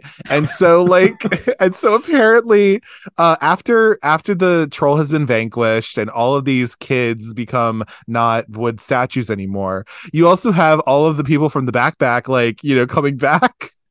Oh yeah, but And they're all like the same ages. they're all the same ages. And so apparently this black family from back in the back long time ago, um, when when the troll first was vanquished, like apparently that is like Eartha Kitt's family. And they're just like, why are How'd you you get so so old? old? And they're like, we'll talk about it. It's fine. I genuinely think So she's 3,000 years old, pretty yes. much. Like she's hundreds of years old. Actually, good point. I don't think I've ever thought about it until I watched it. That like technically she should be like She's at hundreds of least a years couple old, hundred years old. But which I love for her. she's probably a witch. Love. I kind of wonder now if like maybe she was written to be revealed to have been like an actual witch that just got cut out of the movie. Because like Yeah. I don't think there's any sort of like any DVD that's ever been released of these. There's no audio commentaries. There's no like deleted features, and there's like nothing. Or there's not a like, budget. yeah, it's just like the trailers. And it's also like a time that like they probably weren't keeping that stuff stored properly. It should be gone. Most of the people like involved with making it are like dead now or like too old to really be doing audio commentaries. Exactly. So like I'd be curious, like that Ernest P. Worrell Preservation Society podcast, I guess became friends with some of the people that were involved with these. I think they had communications with like John Cherry before he passed away, and like Bruce Arnston now, and some of the other people that are still like around. Mm-hmm. And they got sent a binder of all of the pitches they made for Ernest movies. Oh. Some of them are literally just like a 1-paragraph pitch. Some of them they have like full scripts for. Huh. And so what they started doing after they went through all of the actually filmed Ernest stuff is they started this new podcast that's like them going over all of these pitches. And a lot of them are like, I guess what they would do when they would go to Disney, they'd go to Disney with like 5 pitches, 4 of them fake movies they know that Disney was never going to greenlight, and then the movie they wanted to make. Right. Which is how like some of these got made. So they would like go in with like pitches where it's like, yeah, we want to do this movie where like, you know, I guess content warning, like Ernest goes to San Francisco, catches AIDS and dies. And Disney would be like, no, that's not happening. All right, well, our other pitch is like this movie where Ernest fights trolls. They're like, yeah, we'll do that one instead. Exactly. And so you imagine like, Ernest Does Dallas. That'd be weird. I think it was literally called like Ernest Does San Francisco, some shit like that. It was so, and they were like, we're not going to do it because it's literally like that's the 1-line pitch, so we're not going to do a full episode on that. But it's like this was a thing in this binder where it's kind of fucking baffling. And then you find out it was literally they would just make these absurd pitches to just be like, Disney's never going for this. But it's like if we have 4 insane ideas and then 1 good one that we know we can like actually make, they'll go for that good one. They'll give this like money to do it. Like it'll be shit, fine. like there's like some of them where it's just literally just Ernest in the NASCAR circuit, and it's just like, okay, so what is that as a movie? Yeah, exactly. Ernest goes scuba diving. I don't know. Like who knows? That'd be fun. Like also, there was also at some point sort of not necessarily a side tangent, but back to Slash a little bit. There was a Friday the 13th NASCAR pitch at some point. Oh my god! Where it was just gonna be like Jason Voorhees, like I guess killing people in a NASCAR race. I kind of love that, and also I do too. Yeah, I kind of love it because honestly, it's probably better than that fucking Final Destination that they gave us that had to do with the fucking racetrack or whatever. Like, I actually have not watched any of those yet. Okay? So like Final Destination and Final Destination 2 is cool. Final Destination 3 is pretty decent. I don't want to watch that Final Destination at the racetrack because apparently it's really bad, and I don't think I've actually seen 4 and 5 honestly. But it's always ones I've been like, yeah, I'll watch them eventually. And then now that's always like, if they're streaming, it'll be like some one site has like 1, 2, and 4 for some reason. And then like the other 3 or whatever aren't streaming anywhere. And I'm like, all right, well, they all hit somewhere actively. Maybe I'll sit down and watch them. But they do. Like you'll be able to find some of them and all that. And I think 2 is really good. And I really like 3 as well. And my ass will be in there for Final Destination 6. Me, Jazz, and Kat. We're not gonna be in the same theater, but like, no, we're gonna be like, no, take my money. I'm gonna open my Yeah, little purse and give it. Yes. think they like all those movies except for 5, maybe. Well, that makes sense because it's probably horrible, but I'm just saying, like, yes, like it makes sense where I'm just like, no, open my purse, give me my money. Like, yep, I'm gonna do it because I want to see what the fuck they're doing. This Exorcist movie that's coming out, am I gonna go see it? It looks like sort of maybe dog shit, but like, you know what? I might see it. I don't know. I don't know yet. I hate all the Blumhouse movies. I end up I do watching hate a them. lot of them. I end up watching them once they hit streaming just to sort of like keep up with whatever the conversation is and like the horror community. Sure. But I don't know if I could watch a fucking David Gordon Green Exorcist movie. See, oh, you make a good point, Nathan, because literally I'm just like, Jesse, are you really going to go out and spend your money on that movie? And maybe just let it stream somewhere, and then that'll be fine. That's okay. Yeah, it'll go straight to Peacock like the Halloween movies did, like after like the minute it leaves Yeah. theaters, probably. So and Oh, those that would maybe Halloween that'll movies, work. they're rough. Yeah, maybe that'll work out. Yeah, I'll maybe do that then. That's probably better. Yeah, because I don't think I could do it, man. I just don't think I can. I But I would watched go that see that little Final Destination. I watched that little teaser trailer for that Exorcist movie, and like I am not on board for a new Exorcist anything. At this point, I'm very much a just let She's this shit be in the past. We don't need to remake all this stuff. Ellen But Burstyn like, needs the check. Apparently, I mean, I I don't don't know. know. That it looks bad. It looks real It bad. it does look bad. I don't really like it. I would have been. Let me tell you something too. I would have been pissed if I like because I have watched The Craft Legacy and I watched Black Christmas 2019. I watched them around the same time. Because Pickens told me to. But anyway, I watched Craft Legacy and I would have been pissed if because I think what happened is that movie came out and then it came to streaming or it came to VOD at some point and it was streaming for $20, which is what they do, like with the Yeah. newer movies. I would have been pissed if I paid $20 to watch that movie. Yeah. There's no way. Pissed. That's like even like some of that stuff where Mad. there's like I know people that'll go see anything horror related that comes to a theater just to like go to the movies. Right. And I'm like, that's too fucking expensive to go waste on like a movie I know I'm not gonna like. Right. I mean, that was my thing too with Scream 5. I know you don't love those Scream sequels either. I know like but for me though, like the newer one, so the fifth one, I was like, what is this? Because I went and saw it and I was like, girl, what are we doing? And then I saw it again with my sister and I was like, okay, like I don't love it, but like I'm glad people got a check, I guess, and whatever. Scream 6, I will say I didn't mind it. But to me, again, like I own all the other Screams, but like I don't own those ones yet. I don't know if I'm gonna It's add them yet. We'll they're see. like for me the Scream franchise like is just kind of like I don't know. It's like I know what I'm getting. It's gonna be Yeah. people killed off, and then it's like I don't know some family member that we're barely introduced to from the last Yeah. movie that like was the killer is gonna be revealed as the killer this one, and I'm like, great, I got it. Like Yeah, no, yeah. every Mhm. time, every one of those movies that comes out, and people like freak out about spoilers, I'm like, you know what this is gonna be? Like you know who the Right. killer is gonna be? It's gonna be somebody that like Jenna Ortega was introduced to at a Hmm. fucking party Yeah. earlier in the movie that is now revealed to be the step cousin of whoever the killer was in the previous Right. movie. Like, Partly, yeah. I mean, like that's kind of what it is. I mean, but this is what you do. You don't go on Tuesdays because everyone goes on Tuesdays, but you go at the like Saturday matinee and you can save yourself a little bit of money. So that's all right. I've You know, had I'm okay with nothing that. but bad movie theater experiences since COVID started, and like it's Hmm. pretty much soured me on like ever going to a movie theater. I get it because I did see Barbie in the theater and I loved it. It was great. And my theater was fine with that, but some of the other ones I'm like, girl, no. I don't love going to the theater either, where I'm just like maybe at a smaller theater. I've heard this one near me is not too bad, but like it's in Hamden. But like, but yeah, I don't love to go either because I want to be a curmudgeon in my house That's what I want to do. I get so aggravated when like cell phones are on or like someone's talking or like yeah, anything. So like my partner and I, like the first movie, we were like, all right, we feel like comfortable venturing out to go like try to see a movie. As we went to yeah, see yeah. Doctor Strange and the Multiverse of Madness, Okay. where someone brought their 4 or 5 year old kid who would not stop crying the whole movie.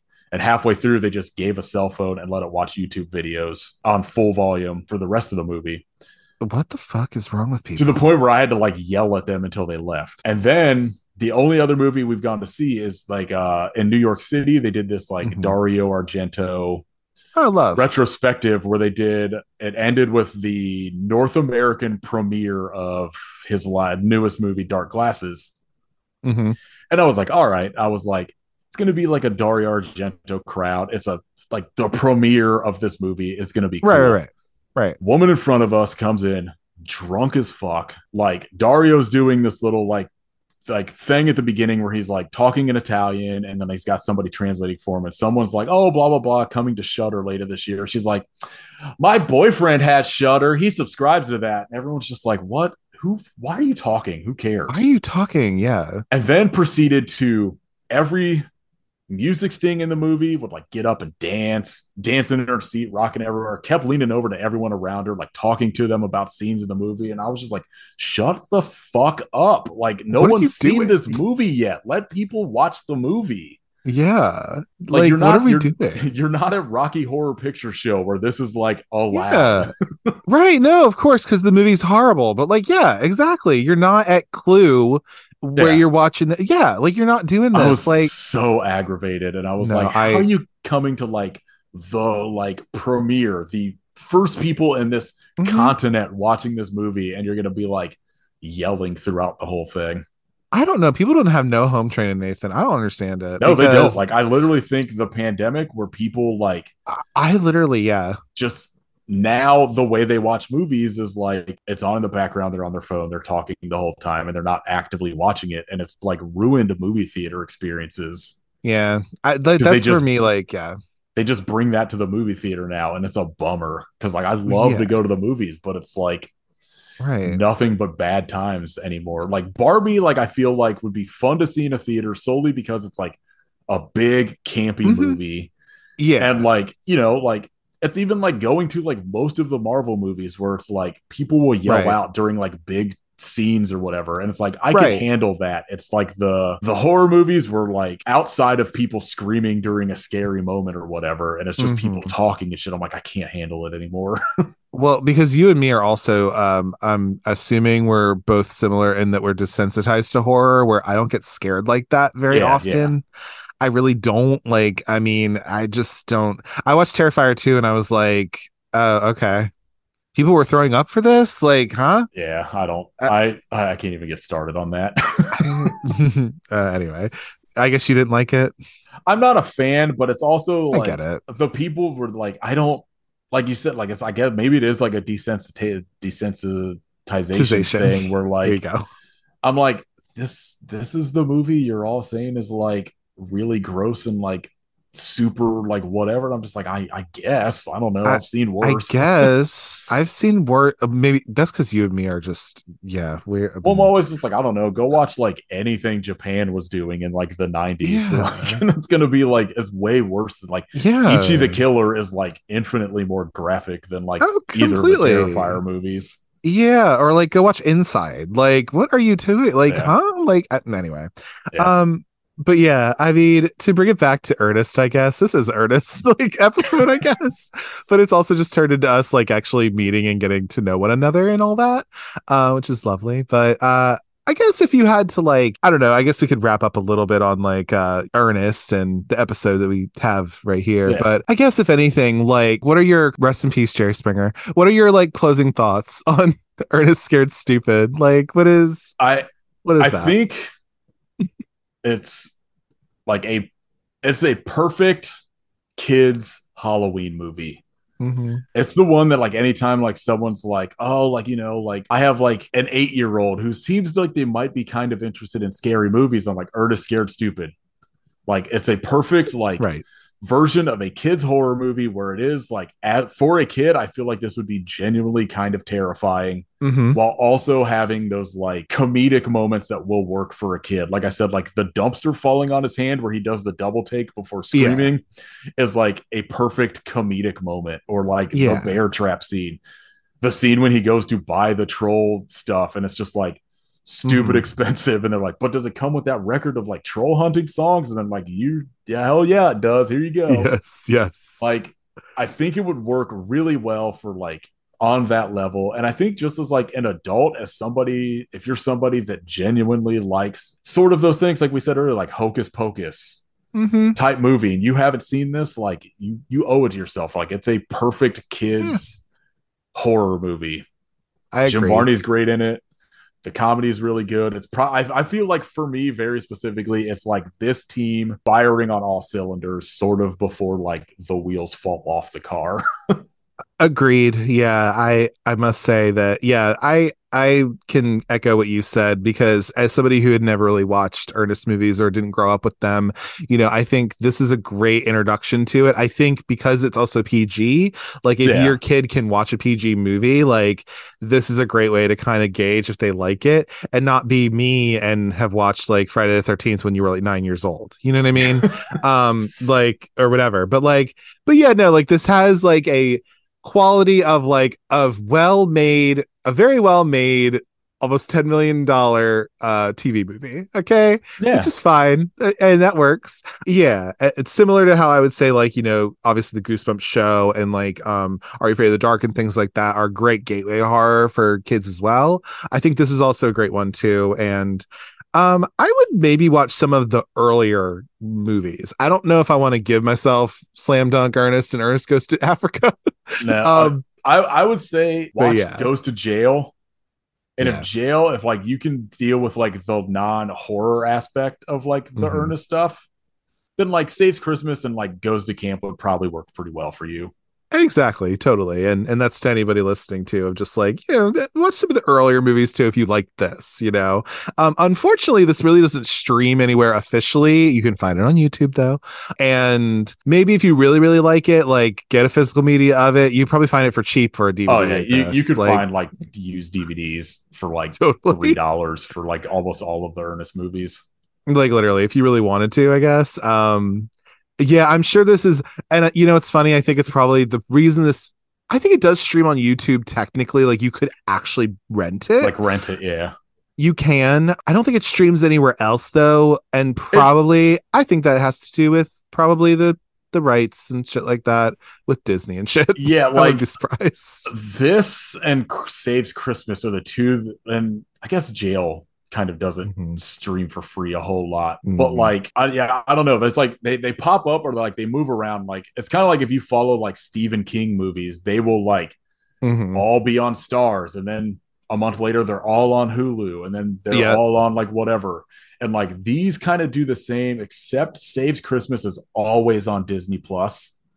Like interestingly you could enough. probably rent it on things, but it's like always streaming on Disney Plus. But like Goes to Camp, Goes to Jail, and Scared Stupid tend to pop up here and there for free somewhere, Mm-hmm. and then will be like the other 10 months of the year are just like just to rent for some reason.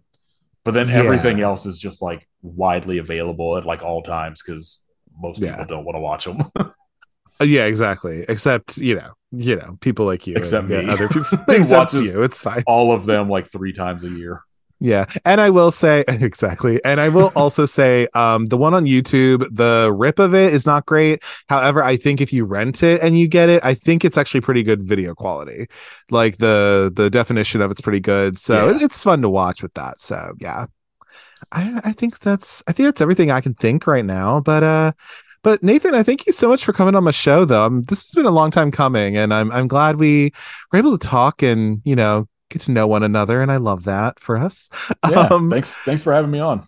of course. So you want to tell people a little bit about your show and what you do, and plug your social medias and all that fun shit? Yeah, like I Hope You Suffer is a podcast where like when we first started, we were like, oh, we watch bad movies, but then it kind of Mhm. progressed to we were like, yeah, but these are actually like good bad movies, and like Mhm. a lot of them tend to be fun regardless of what people call them. So we just kind of say we watch the movies most people don't want to watch. Yes. It's my co-hosts Kit and Katie, and we just pick a movie every week, something usually based on like a very stupid title. We do a lot of like the Sci-Fi Channel shark movies, if that's your shit. Like, I'm trying to think what we did recently. I've been such in like Nightmare on Elm Street mode that like I've completely forgotten. Let's see, when this comes out, we just did the Nightmare on Elm Street franchise. We're doing Toxic Avenger. Oh, nice. I think we're doing a movie called Wolves versus Bloods that looks horrendous. Oh God. But yeah, like we just do a lot of like that dumb majority of like the straight to Tubi style movies. Yeah. You can find us pretty much any podcast service. We have a Patreon at patreon.com/podcast where we do like a monthly bonus episode with all three of us. Katie and I started doing like comic book movie episodes where it's like anywhere from like good ones to like the Dolph Lundgren Punisher movie. Yep. And then I also have another podcast that's sort of every once in a while when me and my partner have time, we watch a movie called Nate and Kate Movie Club where like recently I think we did an episode on Roadhouse, or maybe we just watched it. We're hell yeah, in the process of maybe doing an episode on Ghost. Kind of like stuff we like. It's not like a very genre specific. We'll just do anything, just whatever comes to us. Like, oh, we're gonna watch this movie, and we just talk about it. Like we did Heat, which is an incredible movie, and then we also did like Cruel Jaws, which is like an Italian Jaws ripoff that actually steals footage from like 4 or 5 shark movies. Yeah, it does. And so like, yeah, that's also should be like anywhere you find podcasts. And then me personally, I'm only on Instagram and Blue Sky, and then Letterboxd at Gordon Scramsey. No longer on Twitter because it's a fucking hellscape. Honestly, I kind of want to join you on that because I really don't use Twitter like that. And I made it for the show, but I'm just kind of like, I just want to get rid of it forever and ever. It's worth it. It was a complete like negative on my mental health. Yeah. And like literally leaving it was like such a positive. Yeah, because Instagram's way more fun. You get to make stories and shit, and it's like way more fun. Like I love Instagram more personally. It's just like it's all and you can toxic. Curate a lot better. It's all you just kind of have to like decide what level of toxic you're willing to put up with. And Twitter, once Elon took over, became way more than I could put up with. I curate my Instagram to where I just have a bunch of horror things on there, and then I follow people that are fun. You know, so it's all good. But yeah, thanks so much for coming on the show. I'd love to have you back for something else. I'm going to come on your show. I am excited to see when you guys are going to do Good Burger. I mean, we have done Good Burger because it's on a Patreon bonus episode. So it's on, we have it. I don't know, like every once in a while, if we have a week we can't record, we'll drop like an old Patreon episode. I think you need to drop that episode when Good Burger 2 comes out. Might be in our regular feed. We did an episode like, because what we were doing up until like recently was our Patreon at whatever level, like the $10 level or whatever, got to vote on like the theme for a triple feature. Right. And one of them got voted on it. It was Kenan Thompson. So we picked 3 Kenan Thompson movies. Was the Heavyweights one of them? And I think it was Heavyweights, Good Burger, and then I picked Master of Disguise, the fucking Dana Carvey movie, which is horrible. Garbage. So I don't know if that ever got like released as a regular episode or not, though. I'll have to look. Next time we have to drop one, I'll throw that one out there. I'm just saying because Good Burger 2 is going to come out on Paramount Plus, and bitch, I know at least Katie and I will probably watch and do an episode on that at some point. Hell yeah, because that is probably going to be dumpster fire, and I'm excited for it. I don't know. I kind of have high hopes because I think Kenan and Kel are both like legitimately funny. So I'm interested to see what that's like. I still think it's however many years later. It's been literally like, oh Jesus Christ, 25 years, at least 26, I think, since that's come out. So like I think it'll still kind of be a dumpster fire, but it'll be a fun dumpster fire, though. Yeah. I think so, if anything. Yeah, hopefully. But thanks so much for coming on, and thanks for having me. Of course, thank you so much. As always, if you'd like to get in touch with me, you can do so via email at cultcinemacircle@gmail.com in case you want to give any movie or episode recommendations, give feedback on the show, or if you'd like to just say, hey, I'm open to all of it.